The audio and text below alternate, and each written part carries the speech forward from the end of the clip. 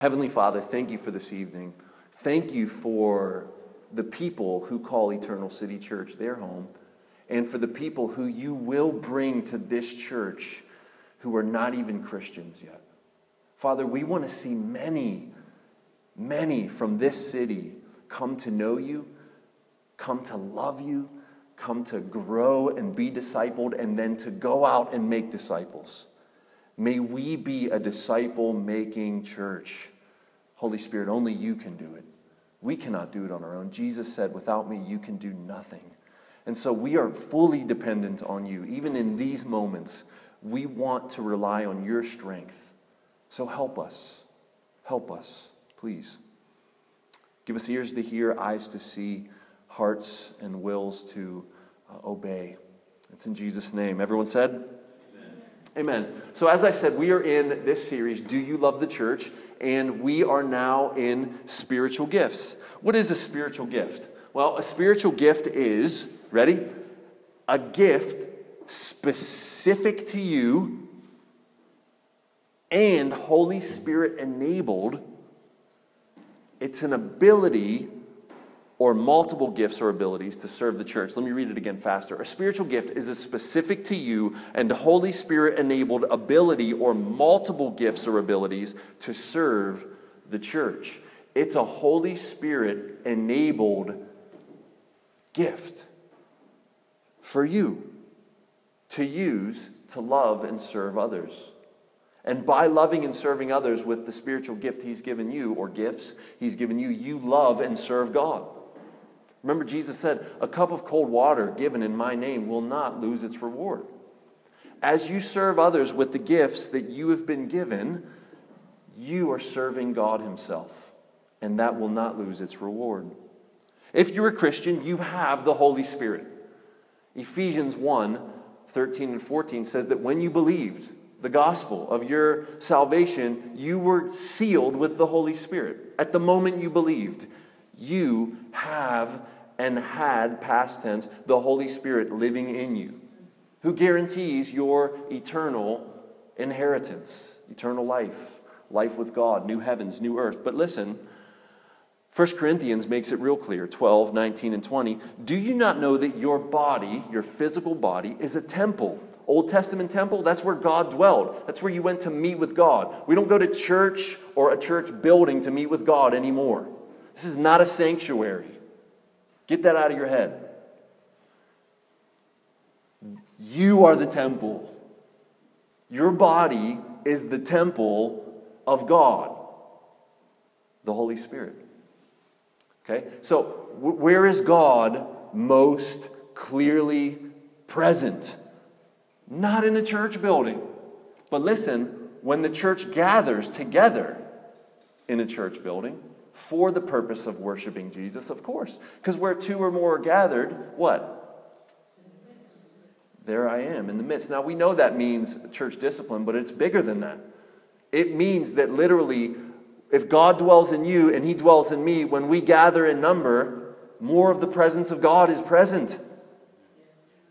That's why church gatherings for worship are uniquely a place where God shows up. But listen, when you leave here, your body is still the temple of the Holy Spirit. When you're driving home in your car, your body is still a temple of the Holy Spirit. Do you not know, 1 Corinthians 12, 19, and 20, that your body is a temple of the Holy Spirit within you, whom you have from God? You are not your own, for you were bought with a price. So, now because of that, do this. So glorify God with your body. Use your body to glorify God. It's a temple. It's where he dwells. Your body is now for the glory of God, when before Christ it was used for sin and the worship of Satan, even though that was not intended. It was unintended, but you were still worshiping and serving him. You were slaves. That's what Paul said in Ephesians chapter 2. Okay, so if you're a Christian, you have the Holy Spirit. Now, tonight is not going to be a detailed examination and exposition of every gift that the New Testament says exists. We're not going to do that. We're not going to do that because that would take forever. So when we go through 1 Corinthians verse by verse by verse, which I'd love to do soon, we'll do that. When we go through Romans, it's coming verse by verse by verse. Listen, the first time it took 10 years, second time it took 5. I think I can do it in 2.5. We've only been alive as a church for 2 years. So we could have been in Romans every week and still not been done. When we go through Romans chapter 12, we will hit the gifts one by one. Okay? But until then, tonight is just a flyover. We're going to mention the gifts. We're going to give a brief. Here's what they are, but we're not going to dig into each gift. We just don't have the time. So we're going to rather look at the gifts under 3 headings. 1, gifted. 2, gifted to serve. And 3, God as gift. Let's do number 1, gifted. So there's 2 categories of gifts. So you can boil all the gifts down to 2 categories. 2. Guess what they are? Serving and words. Actions and words. You can boil them all down to those 2. How do you know that, Chris? Well, because 1 Peter 4:10-11 says this. You can read along with me. As each has received a gift. Now, this is the context of spiritual gifts. As each has received a gift, use it to serve one another as good stewards of God's various grace. We'll hit that in a moment. Whoever speaks, there's the speaking gift, as one who speaks oracles of God. That means direct words from God's mouth, like Romans 3:2 and Acts 7:38. Whoever serves, as one who serves by the strength that God supplies. So there it is. Whoever speaks, as one who speaks the oracles of God. Whoever serves, as one who serves by the strength God supplies. In order that in everything, so here's why. In order that, so that, in everything God may be, there it is again, glorified. So your body's a temple of the Holy Spirit, whom you have from God, therefore glorify God with your bodies. You've been given these gifts in 2 categories, serving and words. Use them. Why?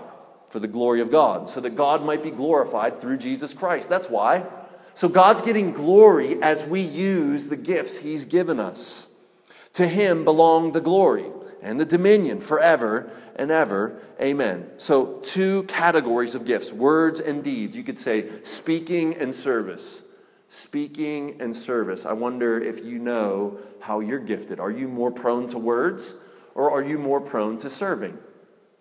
Those are the categories. Romans 12:3-8. This is one of the main texts in the Bible that deal with spiritual gifts. Let's get into it. For by the grace given to me. Now, this grace that Paul speaks of in verse 3 is as an apostle. Paul was commissioned in Acts chapter 9 to go to the Gentiles. That's the grace he's talking about. He is authoritative by the commissioning of Jesus Christ himself. He's not some guy. He is the apostle Paul, commissioned by Jesus himself. And in Galatians 1, you remember Paul said, I didn't receive my gospel from any man, nor was I taught it, but I received it directly from Jesus Christ. Galatians chapter 1. So Paul had direct contact with Jesus, I believe on the Damascus Road, and then later he says in Damascus and in Arabia. Direct contact. And so he says, by the grace given me, here's my authority, I say to everyone among you this. So now he's going to give them a command. This also applies to us. What should we not do, Paul? Well, he says, do not think of yourself more highly than you ought to think. Listen, if Paul has to command that, that means we're prone to think of ourselves more highly than we ought to think. Like, do you ever notice there's no command in the Bible that says, eat at least once a day? Drink, at least a little bit a day, a couple sips. No, because you just do that instinctively. Your stomach gets hungry, you know I gotta eat. You get thirsty, you're like, I need a drink. Where's the Gatorade? Where's the faucet? My dog says, where's the toilet? Right? It's nasty, I know. Don't kiss my dog, whatever you do. Okay.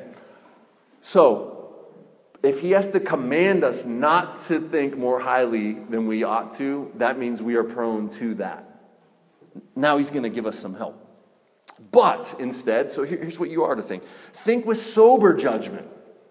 So someone is drunk, and sometimes to wake them out of their drunkenness, you might slap them across the face. Wake up! You might splash cold water in their face. You might give them a cup of really strong coffee with some espresso shots in it. And you're trying to wake them up out of their drunkenness, sober them up. Paul's saying, sober up here and think of yourself soberly.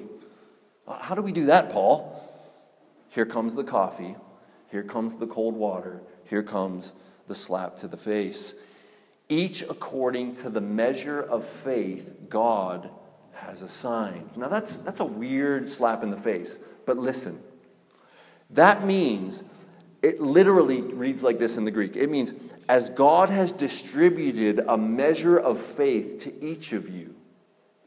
So that means Eddie has a measure of faith, I have a measure of faith, Jamal has a measure of faith that's different from every one of you. And that's how we're supposed to think of ourselves. As we have self-assessment, we think of ourselves soberly by thinking of ourselves by the measure of faith God has given to us. Now we got to ask the question, what does that mean?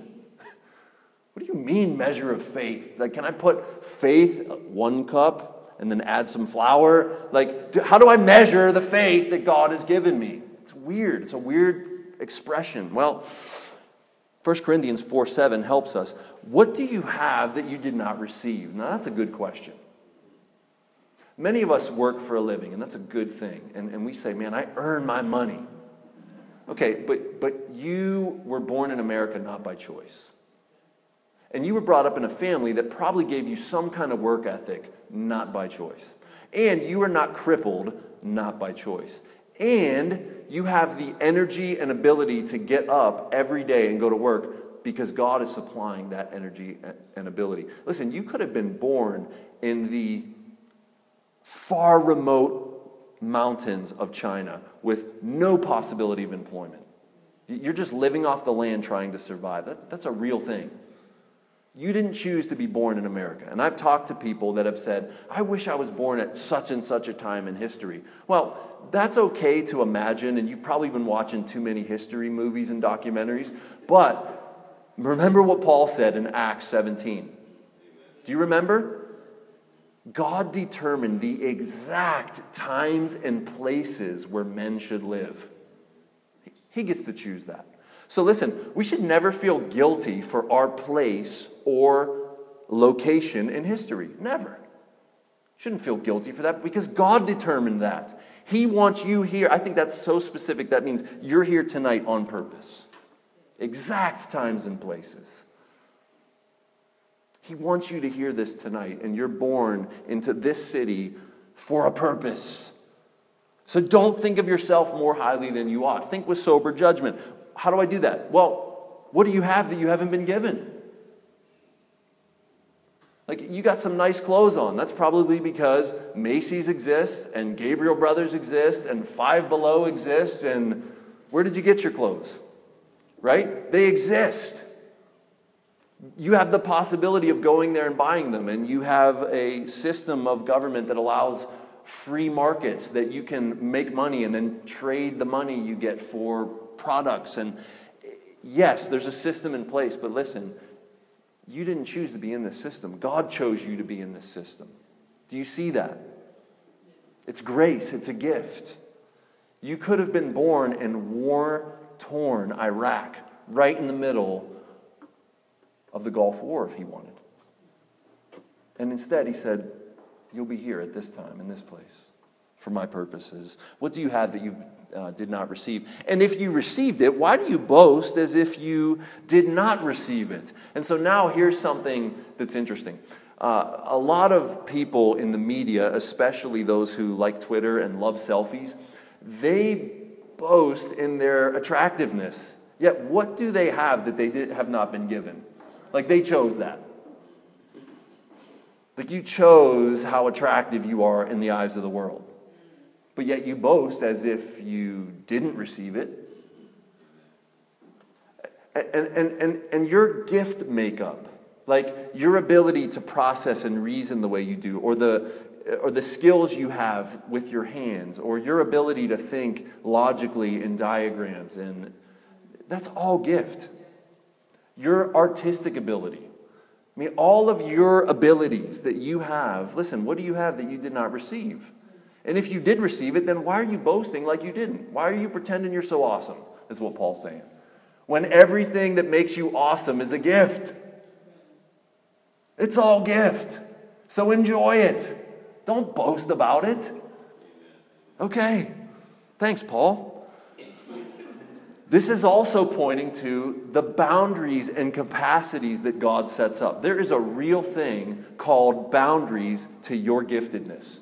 As much as I want, I will never beat LeBron James at one-on-one. I mean, I might never even get a point.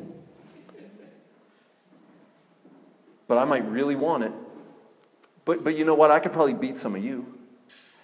See, there's boundaries that God sets up on your capacities. You can only go so far. And that's, I don't care if you practice every single day. You're only going to go so far with the natural abilities we call natural, God-given abilities.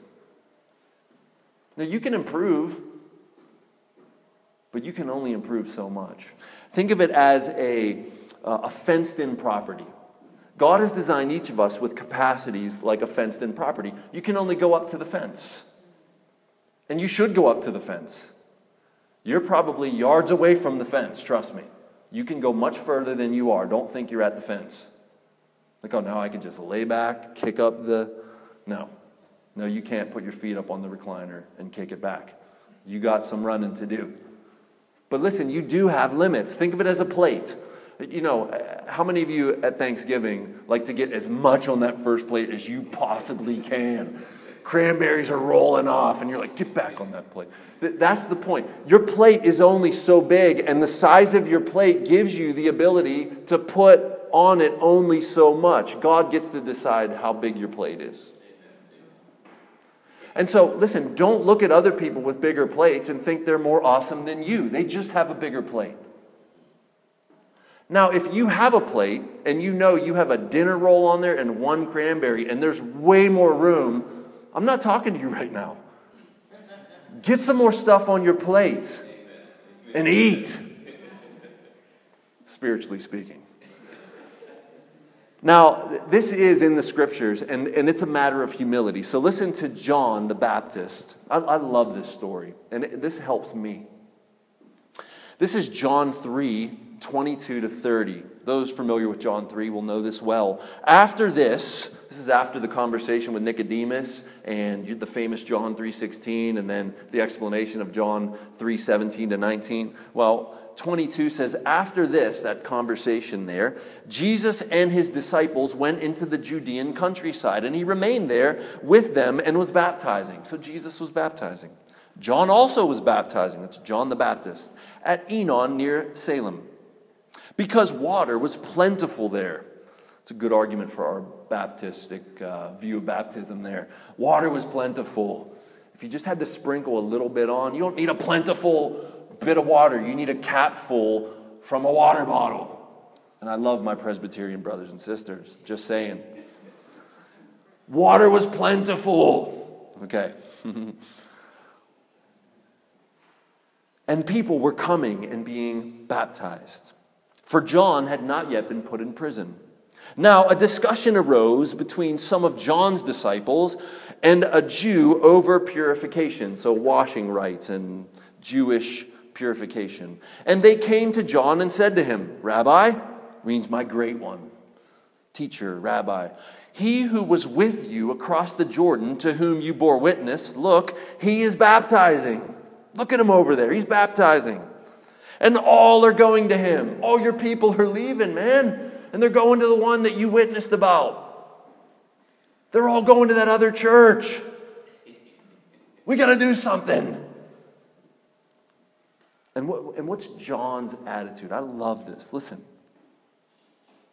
A person cannot receive even one thing unless it is given him.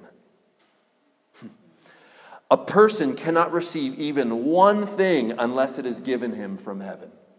Do you believe that? That if you have anything positive and giftedness about you, you did not get that by accident. You received that directly from heaven. Isn't that awesome? One thing that is not given from heaven. Verse 28, you yourselves bear me witness that I said, I am not the Christ, but I have been sent before him. The one who has the bride is the bridegroom. He's talking about those who are leaving and going to Jesus. The friend of the bridegroom who stands near him rejoices greatly at the bridegroom's voice. Therefore, this joy of mine is now complete. What a good attitude. He must increase, I must decrease. John says, I'm happy I'm losing people. I'm happy they're going to him because this is why I came. I'm happy. My mission is fulfilled and complete. And isn't it interesting that once his mission was complete, God took him out, brought him home violently by beheading. But instantly, like without a split second, instantly, as soon as his head was removed, he was with the maker of the universe in glory. The very millisecond that his life on here ended, his life just went through and on to the next. So the point being, John's quote here, a person cannot receive even one thing unless it is given him from heaven. Remember that. That's how you think of yourself with sober judgment. That's how you do it. That's the slap in the face. That's the cold splashing water to sober you up. That's the espresso-filled hot coffee. It's that, what do you have that you did not receive? It's everything that is good about you. Anything, it's from heaven. Okay. For as in one body, verse 4, so we're back in Romans now, 12:4. For as in one body, now this is pointing to the church as a body. That was message 1 and 2 of this series. We have many members, the nose, the eyes, the hands, the fingers, the toenails, or parts. That can be translated parts. And the members do not all have the same function. So your toes do something totally different than your tongue. And thank God your toes cannot taste. Right? Praise God that he thought that through. The toes will not have taste buds. Amen. Glory to God. Because I've stepped in some nasty stuff. And I do not want to know what that tastes like. Okay. So we have different body parts, but they're still a part of the same body. And they have different functions. We are all different body parts. The metaphor is you're a body part. And you don't have the same function as anyone else in this room. You're totally a different body part. Verse 5, so we, though many, are one body in Christ. Now here's what Paul's doing. He's trying to emphasize that even though there is differences and there's uniqueness and there's specific gifts to specific people, we are all still one body. We're not individuals who gather collectively and then leave as individual. We're a body. And though we do have individualistic gifts, we're a body. Okay.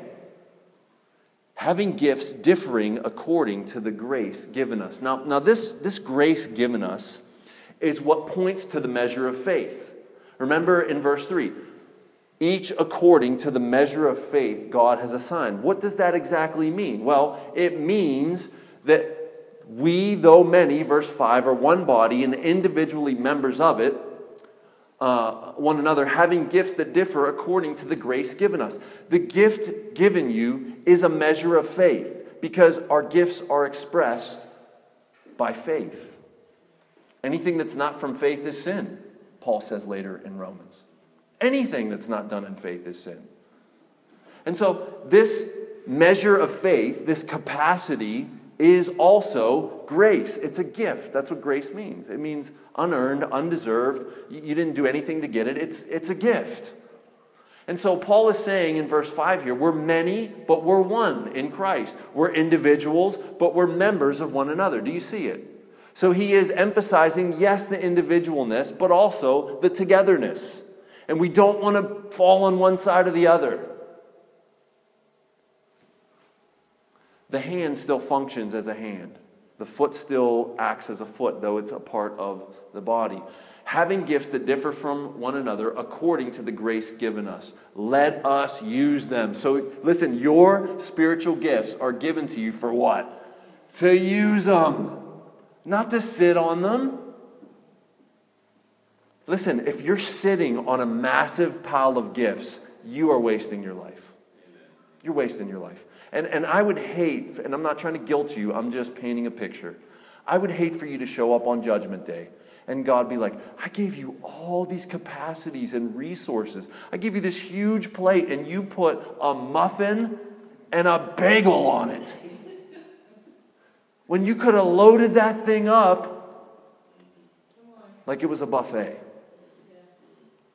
And I will reward you according to your muffin and your bagel. Like, I don't want to be that guy. I want to be the guy, God help me to be this guy, who stuff was falling off the plate. And if you know me, stuff's falling off the plate. Pray for me. Please. I need your help. Please. That's why I'm doing this message. All right. So, if prophecy in proportion to our faith. Now, this is a controversial gift here. We'll make it really moderate and centric to be political. Right? So I don't think any New Testament prophet, quote unquote, can say, thus says the Lord. I think you're in trouble when you start talking like that. Because if you want to invoke the Old Testament capital P prophet language, you better be right. And if you're wrong, we get to stone you. Now, we're not going to stone you because this isn't a theocracy, but they were allowed to stone you in the Old Testament when you took that type of authority and were wrong. You better be pretty confident that what you're saying is God's direct words, or you better say something like, I think God might be saying this, or I have a sense that God might be wanting you to know this. You better not be saying, thus says the Lord, as if you're the authoritative word of God. It's a very dangerous thing to say, and I recommend no one ever saying it. Whenever someone says that and I hear them on TV or the radio in person, I'm like, oh my gosh, do you realize what you're doing right now? Because God sure knows what you're doing, even if you don't. And that is so dangerous. So even if you do have a prophetic gifting, please don't say that. Because you just don't know. So what is prophecy? Well, I want to say it's an extreme discernment in the New Testament. Like, stuff comes to mind when you're talking to people that you didn't know that they needed to hear, or you say something and they're like, oh my gosh, that is exactly what I needed to hear. And you're like, oh, sweet. Praise God. That's a gift for you, you know. You're not going around saying, I'm the prophet. If you're going around with that title, you don't get it. You're trying to invoke some respect that you should not have. There's two offices in the New Testament. It's the elder and the deacon. And even they are not supposed to invoke their title like they're the stuff. They're servants. And unprofitable ones at that, Jesus said. What do you have that you've not been given? Okay, so extreme discernment. You might know things about people that you shouldn't know. That's possible, I believe. I've seen it. Certainly heard a lot of stories. I'm not a prophet. Okay, I don't have that gift, so I can't experientially say this is what it's like. But what we do know is the New Testament is very clear. You better test it. You better test it with the Scriptures and not trust anyone. So if you come to me and you say, and I love you, if you come to me and say, hey, I have a word for you, my guard is up, and you best believe my Berean instincts are kicking in. Do you know who the Bereans were? They even tested the Apostle Paul's message, and Luke, the writer of Acts, said they were more noble than the Thessalonians for doing that, for testing. It didn't say they doubted the Apostle Paul, they were of little faith and God should have smote them. No, they were more noble than the Thessalonians because they didn't just take Paul's word for it, they went and studied. And if you get any kind of anybody coming up to you saying, I have a word for you, you better be on that in your Bible and checking. Okay? All right. If prophecy in proportion to our faith. If service, so we could say that the prophecy is a word gift. It's generally in words. It's not actions necessarily. It's words. If service, in our serving. Now this is actions. Serving is a massive category, just like deacon is a massive category. It includes tearing up and setting down in a worship service. It includes setting up the coffee. It includes you cleaning up someone's yard for them. It includes you cutting your friend's grass. It's just so broad. Some have said it's the gift of helps. You actually enjoy helping people. Anyone like that? You get joy out of helping people. Like, it brings you joy. You probably have this gift, the gift of service. You don't necessarily like to be in front of anyone speaking. In fact, that terrifies you and your mouth dries up instantly and you're like, I want to go home right now. But the thought of you not necessarily being in the spotlight and helping out, that's attractive. And that's enjoyable. Well, you probably have the gift of service. In our serving, the one who teaches, this is words, in his teaching. Now, what's he doing here? Well, he's saying, use it according to the grace and in the proportion to the faith. That means the measure and the capacity with which the gift is given you. So even if you are, in a sense, this New Testament prophet or this New Testament serving gift, or you're this New Testament teacher, you have a capacity that's going to be different from others that might have that same gift. And what are you to do? You use it with the capacity and the measure that God has given it to you. You use it to the fullest that you can. And you don't envy people that have a more proportionate faith than you, a bigger plate, a more capacity. You don't envy them and say, oh, they're killing it, and I'm just...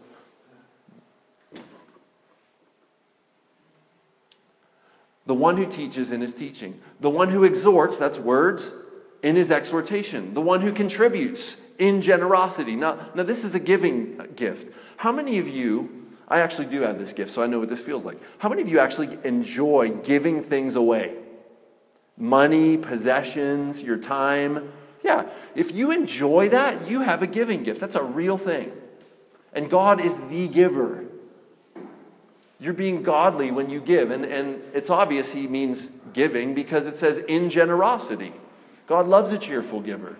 And so if you love, so you're the person who just bought that new CD and you know how good it is and you've only had it for 2 listens and you just have to give it away because it's so good. You're like, I'll get another one. I can't tell you how many of my favorite book I've bought over and over and over again. Because I know it's so good and I know you need to have it. And I actually enjoy giving it to you. And then right after, I'm like, I got to buy a new one. Dang, and I'll probably give this one away too. I've given away more Reason for God by Tim Keller than probably any other book than the Bible. Okay. Have I given anyone that book in here? No? Okay.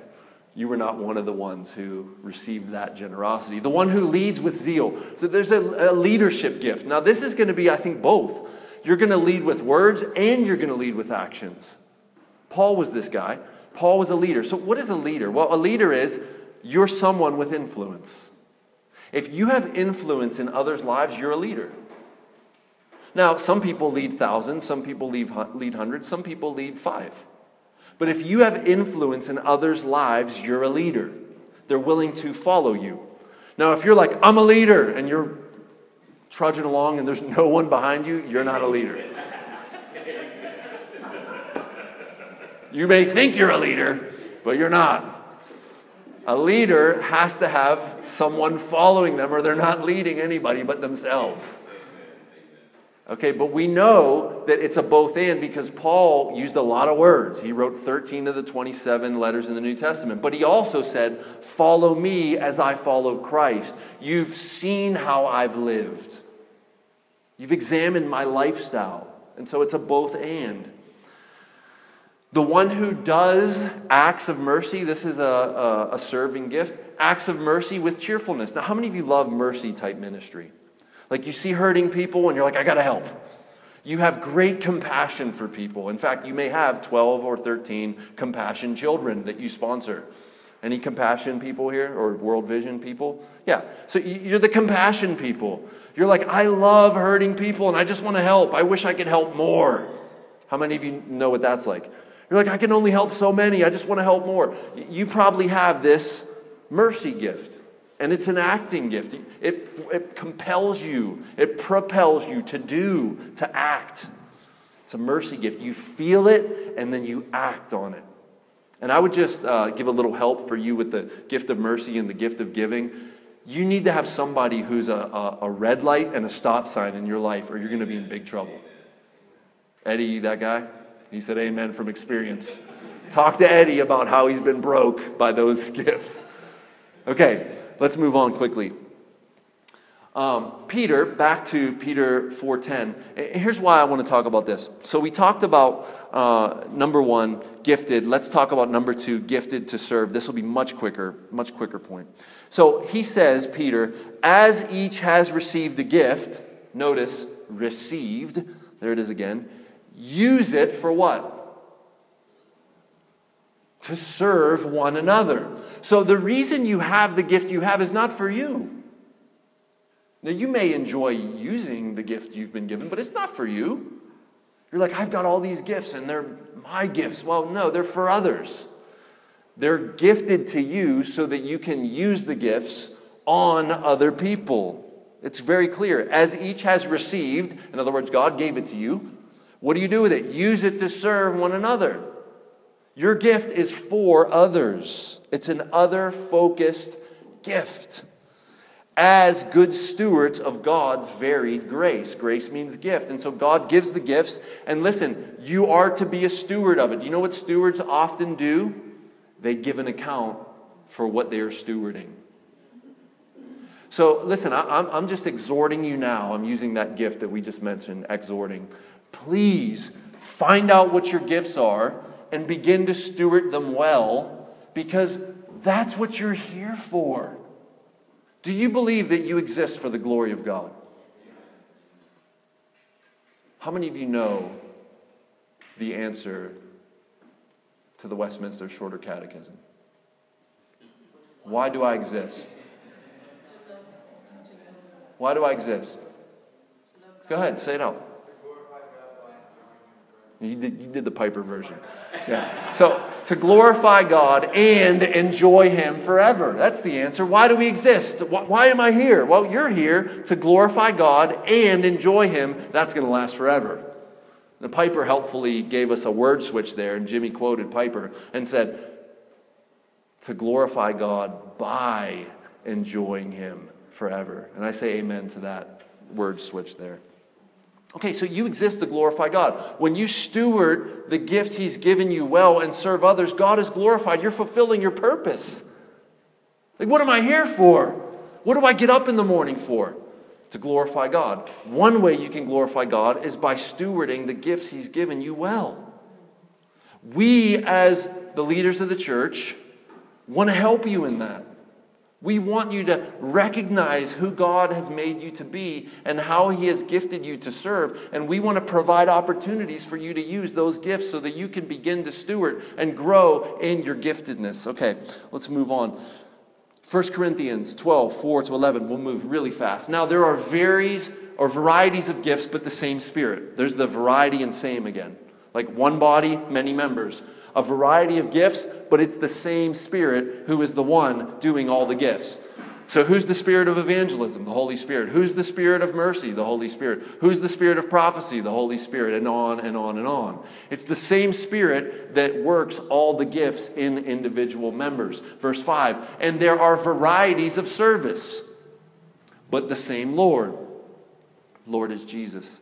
He's the one who we serve, but we serve Him by serving others. Verse 6, and there are varieties of activities, but the same God, there's the Father, who empowers them all in everyone. So you have the triune working of God in spiritual gifts. Spirit, Lord Jesus, God the Father. The Trinity is moving through you. That is an amazing reality. When you use your spiritual gifts, the Trinity is moving through you. That's fantastic. And it's not theory. It's not an idea. It's real. It's real. To each is given the manifestation of the Spirit for the common good. Now, manifestation of the Spirit, that gets weird in church context. That simply means this. If something becomes manifest, you can see it when before you couldn't. That's all it means. And so, what he's saying is to each is given a visible working of the Holy Spirit for what? Not for you. For the common good. for the good of the body that you're connected to. In our context, Eternal City Church. So the Holy Spirit becomes evident in the life of the church when you exercise your spiritual gifts. How do we see the Holy Spirit? Does he show up like the form of a dove? No. This says he shows up when you begin to use your spiritual gift. That doesn't mean he visually shows up. It means he shows up in your using the gifts he's given you. He becomes manifest. Verse 8, for to one is given through the Spirit the utterance of wisdom. That means you've been given by God this wisdom that is not yours. You ever have someone come to you and say, you're wise beyond your years? Or they seek you out for counsel, or they're always coming to you with questions, or you may have the gift of wisdom. And Solomon prayed for this, didn't he? When he was about to ascend to the throne as a teenager, he prays for wisdom, and God says, I'll give you wisdom and what you haven't asked for. Okay, and so James, remember, if anyone lacks wisdom, let him ask, and God will generously pour that out, especially in trial, because that's the context. When you're going through trials and you're struggling and you're broke and you don't know which way to go and you're busted, you pray for wisdom, and God will show up. But there are some people who have this supernatural wisdom. It's not because they've learned a lot. It's not because they took a lot of classes. It's not because they had a lot of life experience. It's because God is moving in and through them. It's a gift. I want that gift. And to another, the utterance of knowledge. And so you have this knowledge. Now the knowledge gift is simply this. You have an insatiable hunger to understand and know. And you just can't help it. Like to some of you reading, you're like, I want to take a nap. And to some of you reading, you're like, oh my gosh, another book. So you, the gift of knowledge, you go into the half-price bookstore and you have to set a limit before you go in there. You're like, I'm only allowing myself 5 books. And then what happens is you have a stack of 10 and you mournfully put back 5. You have the gift of knowledge. I mean, you're an incessant blog reader. You're like, oh my gosh, it's been 3 hours and I've been looking at blogs for 3 hours. I forgot I was hungry. You have the gift of knowledge. Now listen, all teachers have to have the gift of knowledge. You can't be so there's some gifts that go together. If you're a teacher, you have the gift of knowledge. So it's dangerous for me. I have this gift so I can talk about it a little more freely and openly without fear of condemnation. That was a joke.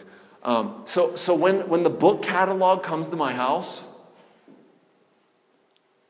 it's a temptation to lust, to be honest with you. Like I'm lusting after books I don't have. And I have about 300 books I haven't read. And I'm like, no. I see it on the counter. No. All right, I'll look at oh man. A new Piper book. Oh, Keller's coming out with another one. I haven't read the last 5 I bought. That's the gift of knowledge. Anyone know what I'm talking about? Okay. You feel me? So here's a helpful hint for you. Throw the catalog away as soon as it comes in the mail, and you'll be all right. Just throw it away, and you won't sin, okay? All right. So knowledge according to the same Spirit. To another, faith by the same Spirit. The gift of faith is you just have this uncanny trust in God. And people are amazed at you just being like, God's going to come through. It's going to be all right. He's in control. You just have this amazing trust in God that other people are freaking out and you're like, it's all good. God's in control. You have this supernatural trust in Him that others just do not have. Don't look down on them because they don't trust God as much as you do. You have the gift, they don't. Anyone have the gift of faith? You just have this trust in God that is unexplainable. Well, it's a gift. It's a gift. To another, gifts of healing. Now this is interesting. I don't believe there's healers. I don't believe there's faith healers. Because it doesn't say that. It says gifts of healing. It doesn't say the gift of healing. So does God heal people? Yeah. James 5 says, is anyone sick among you? Let the elders anoint him with oil, and the prayer offered in faith will make the sick person well. Now, God gets to choose that path for that individual being prayed for. If it's in the Lord's will, he'll answer it. But listen, God does heal people, but it says gifts of healing, not the gift of healing. Verse 10. To another, the working of miracles. Controversy. Now, the rest of these are all super controversial. So you got miracles, you got prophecy, you got distinguishing spirits. That means extreme discernment, discerning good spirits and bad spirits, and what's dark here and what's light and what's really going on behind the scenes. To another, various kinds of tongues, and to another, the interpretation of tongues. All these are empowered by one and the same Spirit, who apportions to each one individually as he wills. Now, there are a lot of books written on these few verses. I mean, massive amounts of ink have been spilled over verses 10 and 11. And I'm not going to attempt in a minute to try to dissect it. But what I will tell you is, I believe that these gifts still operate today. I'm a continuist, if you want to label me. However, I am a very cautious continuist. I'm a very skeptical continuist when it comes to these gifts. Why? Because I've seen these gifts abused like no other gifts in the Bible. Abused, and people use them as weapons on other people. And so I am very, very cautious when it comes to these gifts, and you should be too. You with me? Okay, good. And so if you have questions about that, we can dig into that more. As is always, when you go on the website and listen to the recording of this message, on the individual message on the bottom left-hand corner, there's a resource link. Click on that. There will be further resources and links and books, and you could go much further on this when this sermon's online if you want, but we just don't have the time. Okay? Now, let's quickly listen to John Bloom. John Bloom is co-founder of Desiring God. He's Piper's boy. And he's an author. He's written 3 books, and he's working on another one, and he blogs all the time. This article that I'm going to post in that resource page impacted me with might. And I thought it would be helpful for you. So I'm not going to read the whole thing, but I'm going to read a couple things from this article as we think about our gifts. Now listen to this. Our gifts, this is John Bloom, are not intended to be platforms where we try to gain a sense of significance from the esteem of men. Your gifts do not exist for you to glorify you, to find ultimate purpose and fulfillment. That's only found in God. To gain respect. It's not what they're for. Our gifts are not intended to be platforms where we try to gain a sense of significance or esteem from men. Look at my gift. Our real significance comes from God choosing us in Christ, gifting us and deploying us in His kingdom for His purposes. There is more significance there than we can fully comprehend and appreciate. The praise of men is usually vicarious fluff. Isn't that fantastic? The praise of men is vicarious fluff. And who wants vicarious fluff? I don't. But often we're like, oh, so-and-so said such and such about me, and all of a sudden you're high. You're up.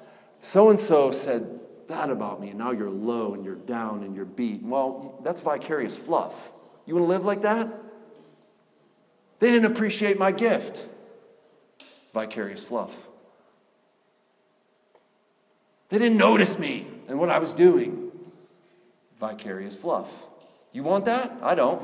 I want to serve God and know that He sees me, He recognizes me, and He will reward me. You want the praise of man as your reward? Jesus says you've received your reward. I don't want the praise of man as my reward. That's too little. Too small of a reward for me. All right, John Bloom continues. Our lives are not about pursuing our dreams. As much as the American culture tells you that, that's not what life's about. Every Disney movie that exists ends at that point. And I love Disney movies, okay? I see them all. I own many of them, so I'm not against Disney. I'm just saying watch for it. The focal point of every one, what's the point of this movie? You're free, live your dream, pursue it, be all you can be. That's the plot of every Disney movie. Our lives are not about pursuing our dreams. Many of our dreams are self-exalting pride fantasies and gratuitously selfish when we really examine them. John Bloom, how dare you? How dare you come at the American dream like that? I think he's right. The truth is, we rarely know what's best for us and what will really make us happy. That's a perspective issue. See, if God knows all things considered, and he sees all realities connected to all other realities, then he knows what's going to make you happy more than you do. Now, to trust him on that is called faith. To say, God, you know what will really make me happy, not what I think will make me happy, that's faith. But our designer knows. He knows exactly what we're made for and how we can live life the way, listen to this, how we can live the life we've been given to the fullest and most fruitful. If we follow him by faith, he will lead us in the most ultimate, fulfilling paths, even when those paths lead through suffering and death. So live your assignment, last paragraph. Steward your gifts to the utmost for the sake of others. Aspire to be the very best and most fruitful that you can be for God's glory. Don't dishonor God by devaluing the gifts he's given you. Don't waste valuable time grumbling about the gifts you don't have or resenting others for the gifts they have, or even for the sinful pride they might exist or exhibit. They're stumbling, recovering selfaholics just like you. And God knows how to graciously oppose them. 1 Peter 5:5. Pray for them. And so if you see some arrogant, prideful gift user, pray for them. And know that they're a selfaholic, just like you, just like me. So we're all in the boat together.